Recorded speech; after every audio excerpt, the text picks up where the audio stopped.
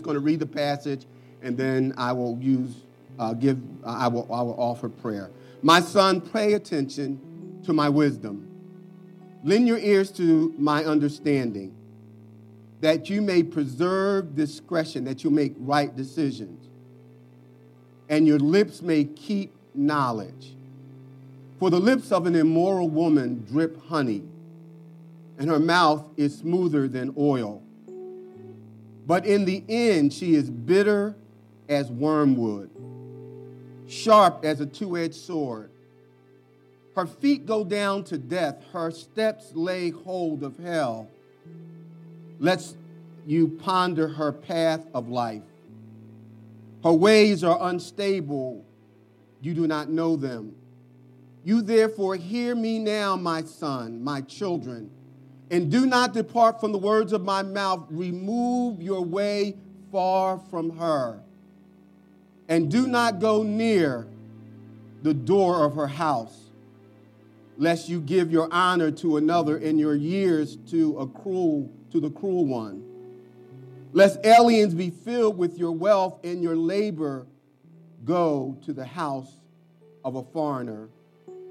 And you mourn at last when your flesh and your body are consumed.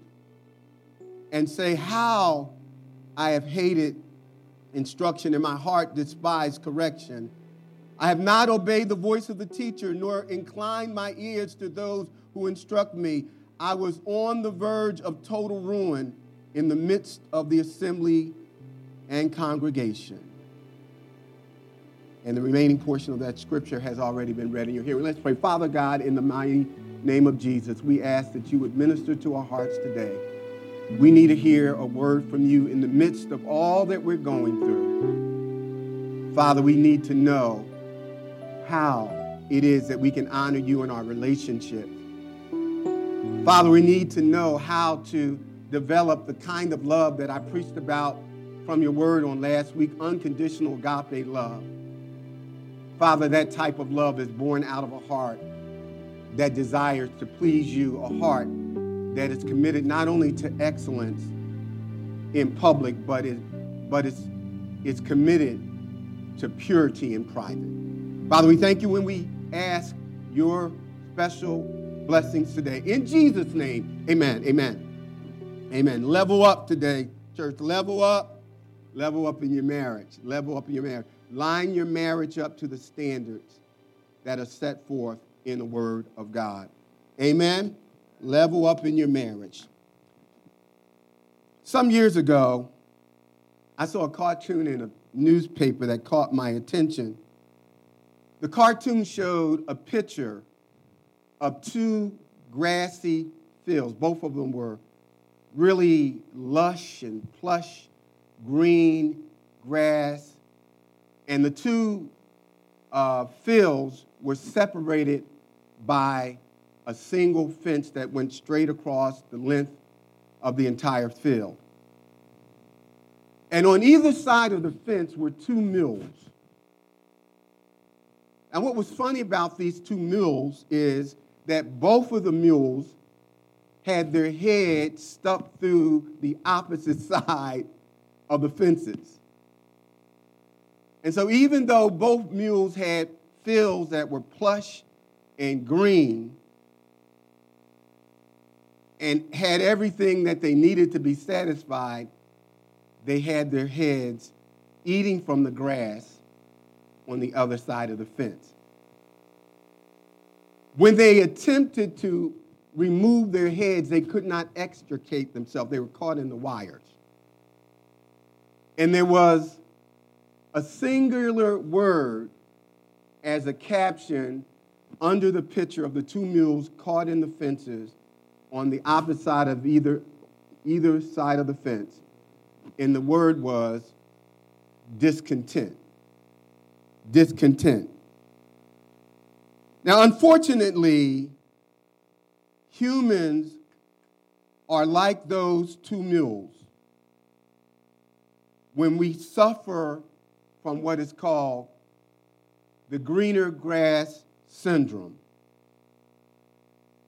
What others have often appeals or appears to be more appealing to what we have. The grass tends to look greener on the other side, and we fail to realize the reason it looks greener is because it's AstroTurf.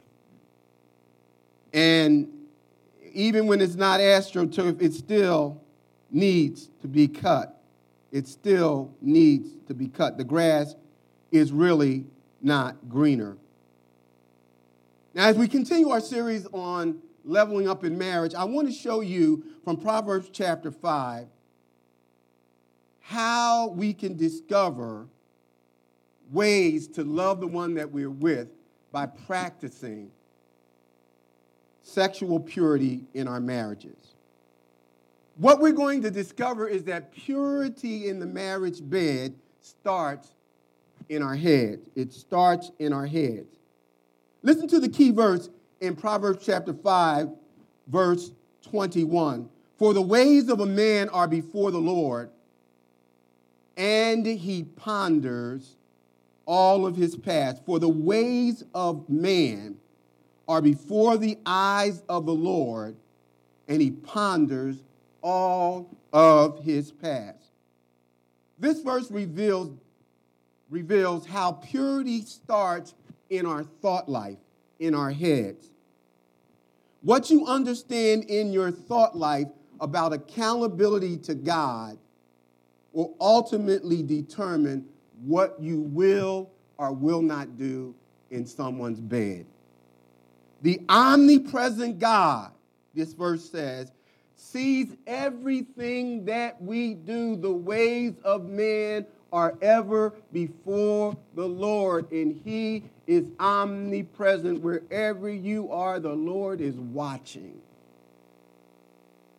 And he discerns or judges all of our actions. And so ultimately, the God who is watching will hold us to account for the things that we do. He will hold us to account. And if you believe that in your mind, that will determine how you will act out your beliefs through your conduct. Tell somebody that God is watching, and he'll deal with you. God is going to deal with us. He's already dealing with us.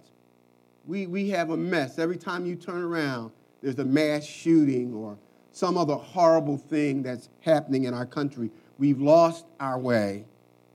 Now, there are at least 4 principles that I need to consider from Proverbs chapter 5, verses 1 through 23, and we're not going to be able to dig deep. I want to go through. I'm not coming back to this. We're going to finish this today. So just buckle down and hang in there with me. We're going to walk through this one today. You're going to go through. I done gone through it. You're going through this with me today. So there are 4 principles that we want to glean from in this passage of Scripture. First of all, temptation to cheat on your spouse or the person that you have designated as the special person in your life, it's real. Let me say that again. Temptation to cheat, to be unfaithful. That's such a hard word. That's what we're going to remember that. To cheat is real. Secondly, tragedy from cheating, being unfaithful to your spouse is inescapable. Tragedy is inescapable. There are going to be consequences. You're not going to escape them. In verses 4 through 6 of Proverbs chapter 5. And then the third principle is that we need to learn to tell ourselves the truth about long-term consequences for short-term decisions. We need to tell ourselves the truth about short-term decisions that have long-term consequences. That's verses 7 through 14. And then finally, we're going to consider how we need to train ourselves to be pure in our own marriage. We need to teach ourselves. We need to train ourselves. We need to learn discipline in order to be pure in our marriages. And this doesn't start when you get married. It starts when you're single. The greatest evidence of future behavior is current and past behavior. The only guarantee that we have that something is going to change is that you can observe the change in the present. And so what you're getting in your relationship right now, ladies and gentlemen, when you do get married, you will have to be concerned that the behaviors that you have tolerated and signed off on, if they were not under the assignment, the leveling up with the Word of God, that they will continue in marriage and have tragic results, or can have tragic results. Now, the first principle is this: temptation to cheat in your marriage, in your special relationships, is real. Listen to what the writers of the Proverbs says. This is King Solomon. This is the brother who knows about relationships. He's the guy you want to listen to. My son, pay attention to my wisdom. Lend your ear to my understanding. Don't go through what I went through. Self-inflicted. That you may preserve discretion, and your lips may keep knowledge, for the lips of an immoral woman drip like honey, and her mouth is smoother than oil. Now, before I unpack these verses, I want to say something to all of the super saints. This verse, they don't apply to me. I don't have no problems in this area. I got a supernatural chastity belt on my brain. Okay, let me say some things to you. The first thing I want to say to all of you who you just aren't flying with your wings yet, but you got them under your dress or you're under your jacket. Don't ever say what you won't do. Don't say what you won't do. Why? I can say, well, then you're disagreeing with the word. Here's what the word says in 1 Corinthians chapter 10, verse 12. Therefore, let him who thinks he stands take heed lest he fall. Don't say you won't. You just a slip and a fall away. Secondly, don't ever think that you are so spiritual that you cannot succumb to sexual temptation. You're not that spiritual. That's why Paul says in Philippians chapter 3, he said, if anybody had reason to boast and be confident in my spirituality as a Pharisee and a Hebrew of the Hebrews of the tribe of Benjamin, say I was circumcised on all of these things, he said it would have been me. But he said, I put no confidence in my flesh. Don't think you can't, because you're so spiritual. Here's the third thing. Don't ever think that because you are married, nobody wants you, that your ring is a deterrent for our sinful thoughts or for people to prowl and try to seduce you. Here's what Romans chapter 13, verse 14 says. Make no provision for the fulfilling of the lust of the flesh. And so none of us are beyond being tempted to fall into sexual immorality, into sexual impurity. Even Jesus was tempted. The Bible says, let us come boldly into the throne of grace. He says, because we have not a high priest who cannot be sympathetic towards our weaknesses, because Jesus was tempted in all points just like we. So if Jesus could be tempted, and he's God, I think we might be temptable too. Somebody say amen. So let me quickly talk about the reality of temptation, even though you're married or you are committed in a monogamous relationship or considering one. The first thing that lets me know that it's real is that God warns us. Solomon, the writer says, pay attention. Listen. There's a reason for the warning. When God gives a warning, it's like a flashing red light. A train wreck is about to happen if you don't give heed, if you don't stop. If there was no reason for warning, we would not be given a warning. God doesn't waste words. And so God gives us a warning. God also gives us the reason for his warning. specifically speaking to men. And I want to say for our purposes today, even though the scripture says beware of the immoral woman, let's put brothers in there too. Beware of immoral shyster brothers. Beware of men. So where you see brothers, where you see sisters, where you see the name woman, slide in the name for brothers or men. Beware of men who are immoral. God gives us the reason. He said, for the lips of the immoral woman drip like honey, and her mouth is smoother than oil. And as I've already said, for the purposes of this message, we're going to make this generic. It's mankind. Beware, beware. Now, it's interesting that the word that Solomon uses that is translated in the New King James and the Old King James is translated, beware of the prostitute. In the New King James, it's translated, beware of the immoral woman. In some other translations, it's translated, beware of the unfaithful or the fornicator. The reason why the word is rendered differently in the different standard versions is because it is the same word that Jesus uses in Matthew chapter 19 it's the word porneia, which we get our English word pornography. Porneia is the word for our English word pornography, and it can be rendered immoral, fornicator, adulterer, or prostitute. What determines how you understand the word porneia is the context. So that's very important. Now, sometimes impure behaviors will involve prostitution. Sometimes it will involve sex outside of your marriage with someone other than your spouse. Adultery. Sometimes improper sex will occur between two people who are not married. The word porneia will be rendered fornication. And then other times it will be translated infidelity.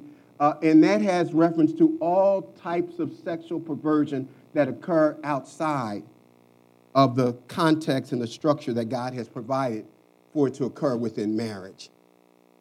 Now, when porneia is used of sex with a prostitute, the focus is on a financial transaction. You are paying someone to perform an illicit sexual act for you. And so when the word is translated, beware of the prostitute, he's talking about men or women who pay to have sex with someone. Some say, well, I'd never do that. Well, if you watch pornography, in many instances, the performers of illicit acts that we engage in as we're watching are actually being paid to perform those acts. And so you may be getting it for free, but it's not free from them to you. And so indirectly, you are engaging in an immoral act with people who are engaged in prostitution. And so sex with a prostitute is involves a financial transaction. Now, when the word porneia is used to speak of adultery or fornication or immorality, the focus is not on a financial transaction, but a personal interaction with someone who you know that does not involve money. A personal interaction that results in a sexual act outside of marriage is more dangerous in many instances than prostitution, paying somebody to do something for you, because the person that you are engaged in fornication with or adultery is usually somebody you know. And that somebody you know is someone that you have formed a relationship with, and that relationship goes from a singular act to an extended period where it becomes an affair. And so porneia can have reference to paying someone or involving yourself with someone through a personal relationship that you come to know over time. Now, the bait that the enemy uses to lure us away from relationships that honor God are described for us. It says that her words are, she uses sweet words, or he uses sweet words. Listen again, the scripture says, for her lips, or the lips of the immoral woman, drip like honey, or drip with honey. What that means is her words are subtle but intentionally directed at a man's ego. His words are intentional and purposeful when he is trying to lure a woman away from her relationship with her husband or a monogamous relationship, because he's now, instead of appealing to your head, the man is appealing to a woman's heart. She excessively compliments him. She heaps words of praise and expresses concern for your well-being in ways that your spouse may not. In ways that the current relationship that you're in, your male friend or female friend may not know that you're afraid to get the COVID vaccine or something like that. But this person with the smooth word, she absolutely will recognize that you seem concerned today. She is a smooth talker. That means she is seductive and sensual in her conversation. She'll go there. Whatever you want to talk about, she don't mind talking about it. She knows what to say to make you feel like a real man or a real woman. She flirts with her words. Solomon warns that her words are smoother than fine oil. Her words make you feel good. She says things that you wish your wife would say, but you never ask her to say for fear that she might slap you into the next day. This woman will go there. This brother will talk about things with you that your husband will not discuss because he's afraid that if he does, you think he's done going kinky or he's perverted, forgetting what Hebrews 13 says about marriage, that the marriage bed is undefiled. And if you read the book of the Song of Solomon, you learn a whole lot of things that the brother talks about with his Rose of Sharon, with his sister bride that would curl your hair. And so she says those things. She goes there. He goes there in their conversations. She's unstable, the scripture says. It says her ways are unstable. She makes you feel needed because she is needy. That's one of the attractions. Men like to feel like we're saving somebody's day. We the rescuers. We the guy in the white hat. We the dude coming over the hill. And we the cavalry. We riding the white horse. We gonna pull some sister off the track. We ain't gonna let them die. And then and when they recognize that it was us, we feel like we can float. We can ascend to Mount Olympus. Men are rescuers and protectors, while women are more often nurturers. She feels most needed and appreciated when she feels like she's taking care of her man, and he feels taken care of. I often hear people say taken care of. Feel taken care of. If a person is a man, he may appear strong, but he makes a woman who he is luring and seducing through smooth words and sweet words, he makes you feel like he can't make a decision unless you're a part of that decision process. He makes you feel that you are appreciated in ways that he's never appreciated anybody before. You just make his day. The Bible says she's unstable. She's needy. She needs to be rescued. She needs your help. She needs your ideas. She needs your input. Not only is she unstable, but the scripture also says that she can make you feel like her only real problem solver and her hero again and again. Where it says, her ways are unstable and you do not know them.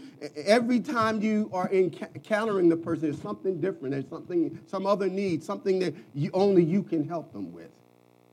Only you can talk them off the ledge. And if you don't do it, then their life just will be ruined. It's that hysterical.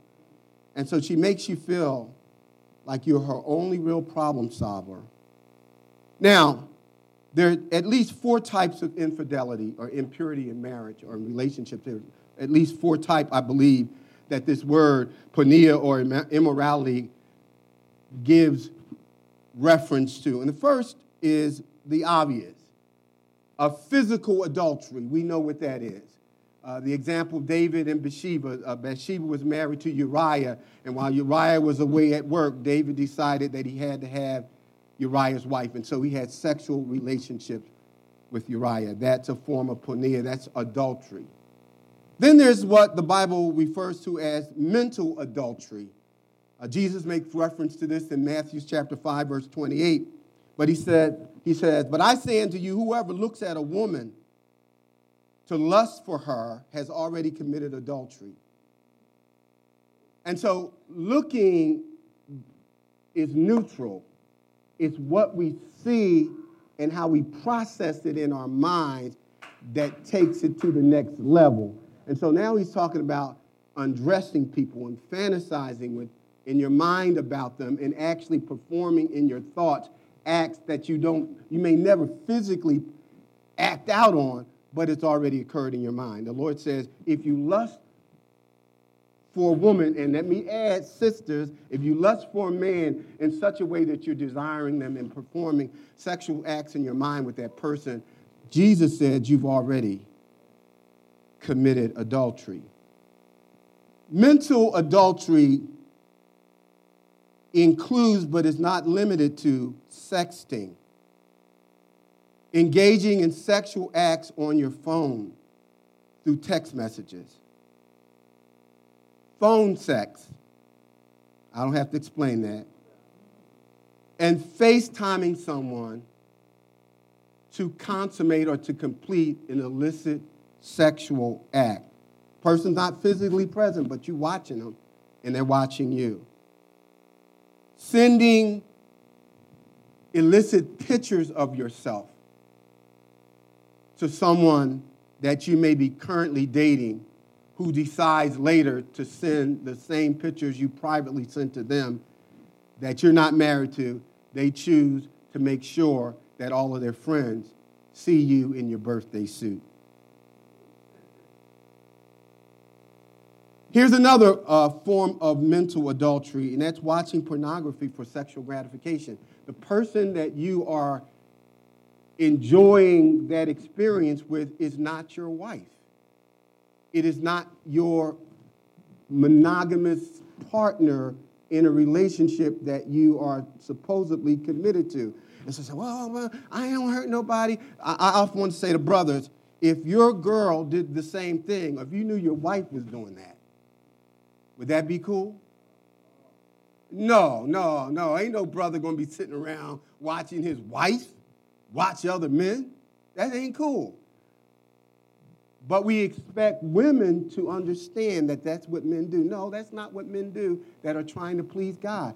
Well, everybody's doing it. I mean, you can access it right on your phone. Look at the mess that we're in. We have no regard for what God calls holy and sanctified, or puts that God calls sacred.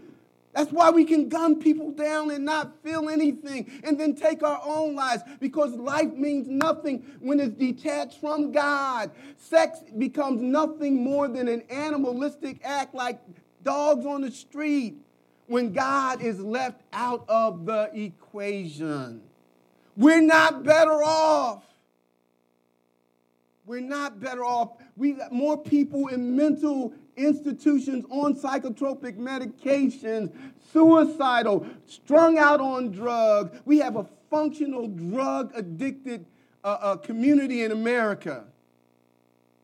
We have a country that doesn't care about how other people's rights as long as we get to do what we want to do. When God is excluded, it matters. And we're suffering. And we don't even recognize that it's the result of divine judgment. Here's the third category of adultery or infidelity in marriage. It's emotional adultery. This type of immorality or infidelity in marriage is when you have a deeper emotional attachment or an affection for someone other than your spouse. It could be your former girlfriend. Every time your birthday shows, you sending flowers, you calling up, you hanging out. You know you're not going back there. She already married. You still single, but you still acting like she's the one. What Jesus said, he says, if you look at a woman and lust upon her, you always committed. But notice where he says you committed. You committed it in your heart. Emotionally, there's an attachment. And so you can be emotionally unfaithful in your marriage in a way that you're actually romantically involved with somebody that is not your spouse. There shouldn't be anyone in your relationship that is more, that you are giving more affection to and expressing more romantic overtures to beyond your wife. That can even be a child. You love your child more than you love your husband. I remember a family, and I do not want to get into detail, but I often see the brother. They had this little tiny car, this little small car, and the husband was like 6'1", a big dude, 2-something. And every time the family was going somewhere, he sat in the back of the car, and the son sat next to the wife. I just never could wrap my mind around that. How is he in the back of the car? You got a 13-year-old son sleeping in your bed and your husband downstairs on the couch. Something wrong with that. Your son and your daughter are not your spouse. You can be guilty of emotional adultery. You have, I would never have sex with my son. I know that's oh yeah, no you wouldn't. But when your affections and your romantic thoughts are more towards your offspring than your mate, you checked out on the marriage. You actually are cheating on your husband or your wife. And then there's spiritual adultery. How can you get a spiritual adultery? Well, let me tell you how you can be guilty of spiritual porneia. When you fail to fulfill your marital vows and use the name of the Lord to justify. In 1 Corinthians chapter 7, and I don't know if we're going to go there next time once we finish this, but he talks about do not neglect to fulfill your due benevolence. There were believers in the church that said, now that we saved, yeah, we married, but it's sex. I don't like the sex thing. It distracts me from being holy and clean and totally available to the Lord. And so the Lord said, and through the Apostle Paul, do not deprive one another except with consent for a time, that you may give yourself to fasting and prayer and come together again so that Satan does not tempt you because of your lack of self-control. Sometimes we can be guilty of spiritual adultery. You spend more time down to the church than you do with your own mate. You love Jesus so much that you never make it to your own bed. If you could, you'd be sleeping on the pew in the church. That doesn't please God. Your first ministry is to your spouse. And the way that starts is not after you stand at the altar before the pastor and an assembly. It starts in the relationship before you get married. You demonstrate that you're not going to be emotionally unfaithful. You're not going to be physically unfaithful. You're not going to be mentally unfaithful. You're going to trash pornography. You're not going to do things that you wouldn't want your potential spouse to do. More importantly, you know that the eyes of the Lord are upon every detail, seeing everything. You're not going to do anything that displeases God when you learn, when you love the Lord the right way. Let me move on. Tragedy is certain when we give in to marital infidelity. If anybody was an expert on the consequences of infidelity, of immorality, of adultery, Solomon in 1 Kings chapter 11, he had 700 wives and 300 concubines, 300 mistresses, playmates. And the scripture says, when he became old, in verses 4 and 5, his many wives, not only did they turn him away from the Lord to worship idols, Solomon literally lost his fool mind. The boy went crazy. That's why when you read the book of Ecclesiastes, you say, wait a minute, what happened to Solomon? All those women he was sleeping with. And guess what? What Solomon's life experience tells us is that you can have 1,000 women and still not be satisfied. That's why he said, all this vanity is empty. Life is worthless. You live and you die, you die, you live. It means nothing. How could somebody with all those women and all that money and smart enough to do whatever he wanted to do with any of those women still say it doesn't add up to anything? Because he understood from experience that the way God has designed us, we can't handle the one we got, let alone 700 and 300. I'm always astonished by the night that the kings would normally go to war. David stayed home, which was not during the spring. It's okay for the king to take a vacation. But on that night, David slept alone.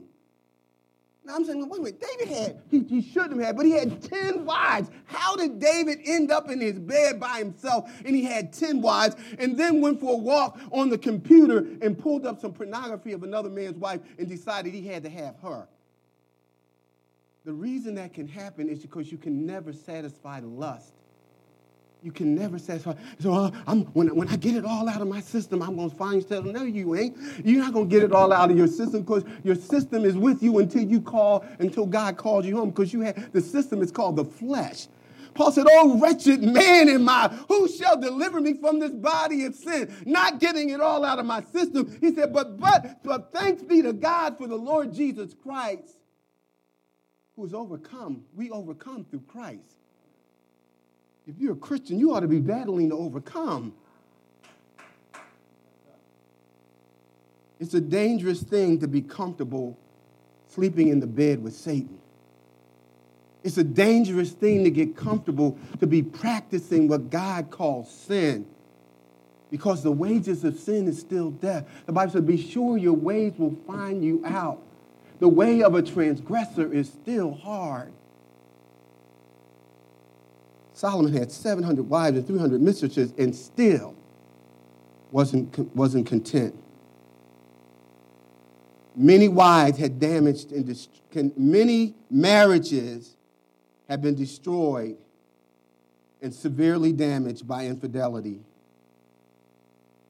Listen to what the scripture says in verses 4 through 6, and we definitely got to run. It says, but in the end, she is bitter as gall, sharper than a two-edged sword. Her feet go down to death. Her steps lead straight to the grave or to hell. She gives no thought to the way of her life. Her path wanders aimlessly, but she does not know it. Let me give you quick three consequences, and surely these are not the only ones. The first consequence is bitterness. The bitterness of gall. That means the bitterness is a caption for various negative emotions such as anger and hostility and violence, tires being cut, windows being smashed, a lie and acid being poured on people, and outright hatred. In the end, she is bitter as gall. Not only does bitterness result as a consequence, but woundedness. She cuts like a two-edged sword. He cuts like a two-edged sword. It hurts a lot of people when we go outside of the relationships that God has ordained. People get hurt. And sometimes they never recover. Children in particular are caught in the middle when marriages break up because of adultery. And they think somehow it was their fault. They must have done something, because if it wasn't for me, mom and dad would still be together. A moment of pleasure can produce a lifetime of pain. Remember, when David committed adultery with Bathsheba, it was a one-night affair. But from the rest of David's life, even to the generations into the fourth generation, the Bible says, God said that the sword, because of your sin, it will never depart from your home. And so sexual sin became a generational curse in David's family among the men. So bitterness occurs, woundedness occurs, people get hurt again and again. It's a two-edged sword. It cuts over and over again because of the act that occurred that devastates a relationship. Here's the third thing, and I'm going to move on from here. Destructiveness. Lives are not only destroyed, but families never recover, and trust is sometimes lost and never restored. She leads you down to death and hell. And so it's destruction. It's never taking you towards God. Sexual sin takes you away from God. It takes you away from God. Destruction, woundedness, bitterness. Now here's the third principle. We're moving on. Tell yourself the truth about your private thoughts and actions in terms of how short-term decisions have long-term consequences. Here's the principle, basically this. Admit when it comes to sexual temptation. Start off with this. I can't handle it. I just can't. It's like a person who's addicted to drugs. The moment they think that they can do this on their own, you've already begun to lean backwards into the sin. Let me run on with this. Let me read, and I'm going to share some things with you as I go. He says, young men, listen to me and never forget what I'm about to say. What he's saying is, and he says, run from her. Run from the man that's trying to lure you away from your marriage. Run from the man who has no sexual standards and he says he's a Christian. Run from him. He will hurt you. She will hurt you. And here's the principle, just run first and pray later. I used to think that I could go places. I'm quoting scripture, taking my clothes off. You know, and the Lord said, that quoting scripture and praying never stopped me one time from leaving where I was to be where I should be. In the first place, I should have never been there. That's why Paul said, flee youthful lust. Put leather to your face. Pray later.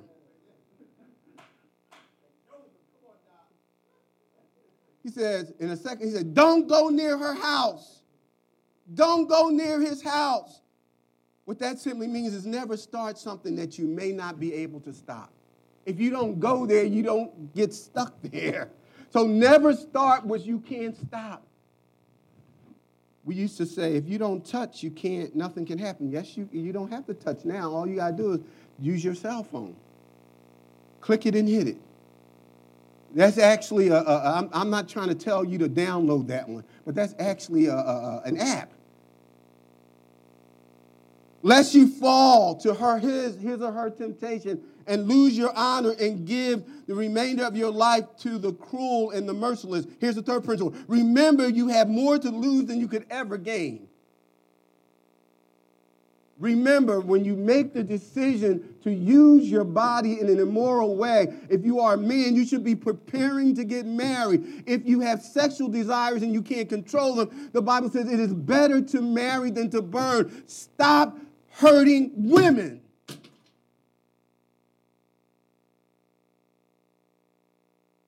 Get married. Get ready to get married. Don't just get married. I'm getting married. No. You need to be able to take care of the wife. I'm good. Here's the fourth principle. Let strangers obtain your wealth and you become a slave to the foreigners. He's saying it's going to cost you financially when you get involved in impure behavior, relationships, and it destroys your marriage. Now you're in the alimony, you're in the child custody payments. Now you are into having your wages garnered. He said it's going to cost you financially. He says, lest you afterwards, you groan in anguish and in the shame when you, this is actually a translation from the Living Letters Bible, and syphilis consumes your body. They're physical consequences. Venereal diseases are at an all-time high, and they're venereal diseases that you can have and you don't even know you have them. They're undetectable by you unless you have blood work done. There are venereal diseases that you can contract other than AIDS, and there's no cure. So he says, your body be consumed by syphilis or other sexually transmissible disease. And he talks about, so that's physical illness. And you say, oh, if only I had listened, if only I had not demanded my own way. Oh, why wouldn't I take advice? Why was I so stupid? Living Letters translation. For now I must face public disgrace. here's another principle of the tragedy that you need to understand about a short-term decision. You will have regrets of lost past opportunities. And those past opportunities, well, I messed up then now. No. All your money's tied up with those 9 kids you've had. And so your future opportunities, when you finally do settle down and get married, all of the money that you should be putting into your relationship with your current wife is going outside the house. And you feeling sorry for yourself. Regrets of lost past opportunities and future limitations because of choices that we make. Oh, God, if I could redo some of the things that I've done, choices that I made. Oh, I wish I could say that I've never stumbled sexually, especially as a single. I wish I could say that, but I can't. But I can tell you that it made it difficult in my marriage. I can also tell you that as a child, things that we didn't call sexual abuse, I experienced sexual abuse as a child. Now, I'm exposed to things that I'm not emotionally, mentally prepared to even handle. And so then the consequences open up doors where now you're exploring things that you would not have even considered. Remember to tell yourself the truth. One of the things that I had to learn as a pastor, I thought I could handle every conversation, things that people come and tell me, and women will tell you everything. Oh, I'll tell you, they'll tell you everything. And I thought no, there's some things I don't know. No, you don't have to tell me. Don't fill in the blanks. I got enough. We just got started with the counseling. Now I'm going to absolutely refer you to a sister. I don't have to counsel you as a woman. I ain't trying it. I'm not trying it. Oh, I'm a pastor. No, I'm a pastor who's a man. Well, we've been knowing each other all these years. We can sleep. No, you can't. There are things you need to tell yourself to do. I used to think that being a pastor meant that I had to know everything, and I had no difficulty. No, I had difficulties and weaknesses. I had to learn the hard way. And so we need to learn. We must learn how to be honest with ourselves. What are your weaknesses? What are the things that trigger you and push you into behaviors that are not pleasing to the Lord? I just read an article about a couple who started dating 2 years ago. And one of the things that they agreed to, not only would they not engage in sex before marriage, they decided that they wouldn't even kiss for 2 years. Because both of them understood that for them, that was the gateway into other behaviors. It said on the day they got married, she finally removed her veil, and he got ready to kiss her, and he took some breath mints and sprayed his mouth, and they got the best kiss. But sometimes you have to be that radical when you want to be pure before the Lord. Here's the final thing. Train yourself to remain faithful in your marriage. How do you train yourself? How do you teach yourself? Well, let me tell you. He said, drink water from your own cistern and running water from your own well. Should your fountains be dispersed abroad? Should somebody else have what is yours? Streams of water in the street? Should you just let this be promiscuous and have polygamous, or what? I forget what they call it, the multiple marriages where you share each other, a party, whatever they call it. Anyway, moving right on. Will Smith and his wife. That term there. Should your fountains be dispersed in streams? I'm sorry, Will. I'll take that back. I didn't say that. Let them be only your own and not for strangers with you. Let your fountain be blessed and rejoice with the wife of your youth as a loving deer and a graceful doe. When a man called a woman a deer and doe, he wasn't busting on her. He was saying, you fine, baby. You awesome. You just turned me all the way on. That's what that terminology meant back then. Let her breast satisfy you at all times and always be in rapture. Here's the word, intoxicated with her love.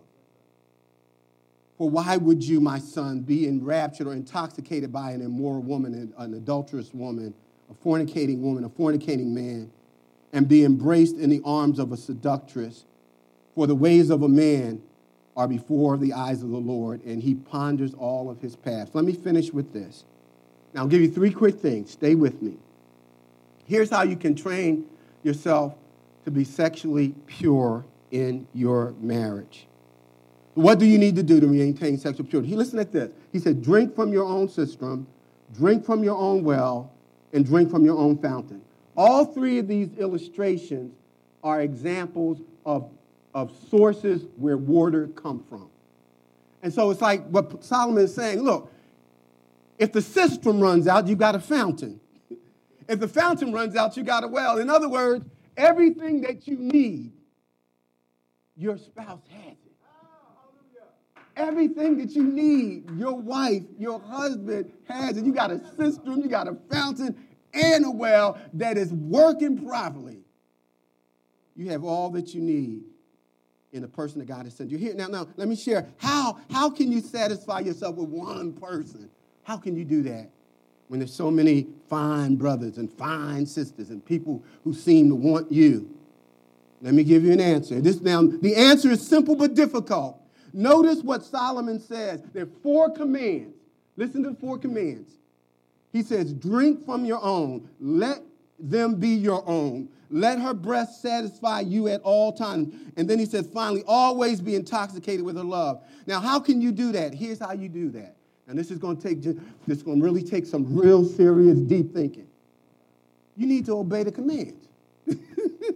You need to decide that you're going to drink from your own fountain, let your wife alone be yours, and you're going to be satisfied, intoxicated by her breath only, and you ain't sharing yourself or her with anybody else. That's a decision. You decide to go home. You decide not to use your phone for illicit encounters. You decide not to use your body in ways that dishonor God. It's a decision to obey his commands. And God says, and here's why we ought to do it. Here's why. He said, because obedience, God says, I bless obedience. He said, let your fountains be blessed and rejoice with the wife of your youth. God will give you what you're longing for in your own marriage. If we are obedient, he said, I will cause you to rejoice. I will cause you to be glad. Anybody want to rejoice? Anybody want to be glad? Anybody want to be content and satisfied? Well, take care of your own. Take care of what is at home that God has given you. Here's the second reason. God is watching your every thought and action. That's another reason why we want to train ourselves, because ultimately we want to please God. We ain't trying, nobody's in this. I'm out of town. I'm out of country. What can they say? What can they see? And what I'm doing is private. No. It ain't private when God's got the spotlight on your butt. I'm sorry, I said it. Yeah, God's showing a spotlight from heaven on you. And you're joining so God is watching, remember, and he will judge our actions and behavior. God will bring the judgment. This is the third thing. God will bring to judgment our disobedient habits. Here's how he judges us. When you look at verse 22, he says, your sin will become a snare or an entrapment. You will become trapped. Your thing that you thought you were doing will do it to you. Now you've got a life-dominating sin. Now you are ensnared. Now you can't get loose. Now, you're trying to do right, but your mind keeps taking you back. So that's one. So your mind will become entrapped. He said, he also will allow us to remain separated from him while remaining under the power of sin. When he talks about it leads you to death, the word death simply means separation. And so you can be a believer, but in the area of sexual purity and hearing from God in ways that will elevate you to that level of rejoicing in ministry and opportunities, God said, I will never open those doors because you've separated. You locked yourself out of those blessings. Those things you've died to those things. There's some things that will die to you because of choices that we make about being immoral in our relationships. Now I want to conclude. We looked at the 4 principles. First of all, temptation to cheat is real. The tragedies that result from bad decisions in immorality are inevitable. We need to tell ourselves the truth, and finally, we need to train ourselves to do right. I want you to join me in prayer right now. And I'm going to pray very specifically. If you would just stand and join with me right now. Father, first of all, I want to pray for women that remain in sexually abusive relationships with men because they're afraid of being alone. I want to pray for those women who are afraid to leave men that don't mean them well. for fear of being alone. Secondly, pray for unstable wives that lust for the attention from men other than their husbands to feel attractive. There are women who are married who still crave the eyes of other men in order to feel attractive. It's not good enough that their husband finds them attractive. They want to look good for other men and to have those men flirt with them.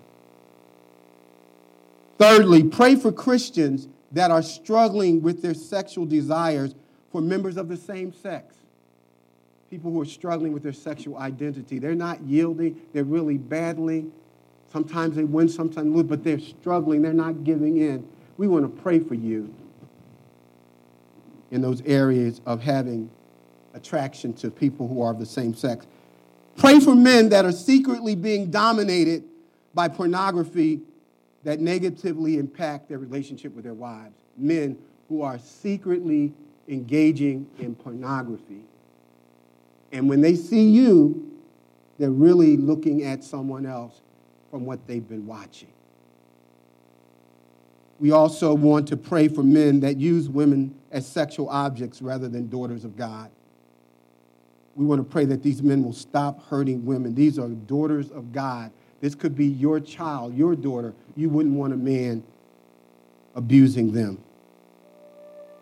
Pray for those that are currently involved in extramarital affairs. Pray that they would end them today. Pray that husbands and wives will work on learning how to please one another biblically and understand that the marriage bed is undefiled. We can all grow. We need to listen to our spouses about what pleases them. We need to have those conversations and be comfortable and not threatened. And finally, pray for a fresh start through mutual forgiveness. This is the day that we decide to go forward and we operate out of a spirit of forgiveness because we've learned things that we didn't know. And our heart's desire is to be pure before the Lord because we know that God's eyes are watching and that he will judge us accordingly. Let's conclude in prayer. Father, in Jesus' name, I pray that you would take this word and that you would use it to minister to marriages. Father, I pray that you would use this to minister to the young men and women who are considering marriage. I especially pray for the young men who are really afraid of making that final commitment. Sometimes, Lord, it's because of what they've seen in marriages that are supposed to be Christian and how unhappy people can be that name the name of Christ as Savior. Father, I pray that you would give them eyes to see that marriage is fine. It's what we do to it that causes it to hurt. Then, God, I just lift up all of the requests that I've made that where struggles are real. And there's really a desire, oh God, to operate on a level that allows people to know that we belong to you. We are in the world, but not of the world. That when we're genuinely saved, you make us new creations and old things are passed away. God is not just enough to say, I don't do what I used to do. The question is, if you're still doing what God says you shouldn't do today, it is sin. He is the standard, not your friends. Father, may we not be guilty of blocking people from seeing Jesus because of our ungodly behavior before them.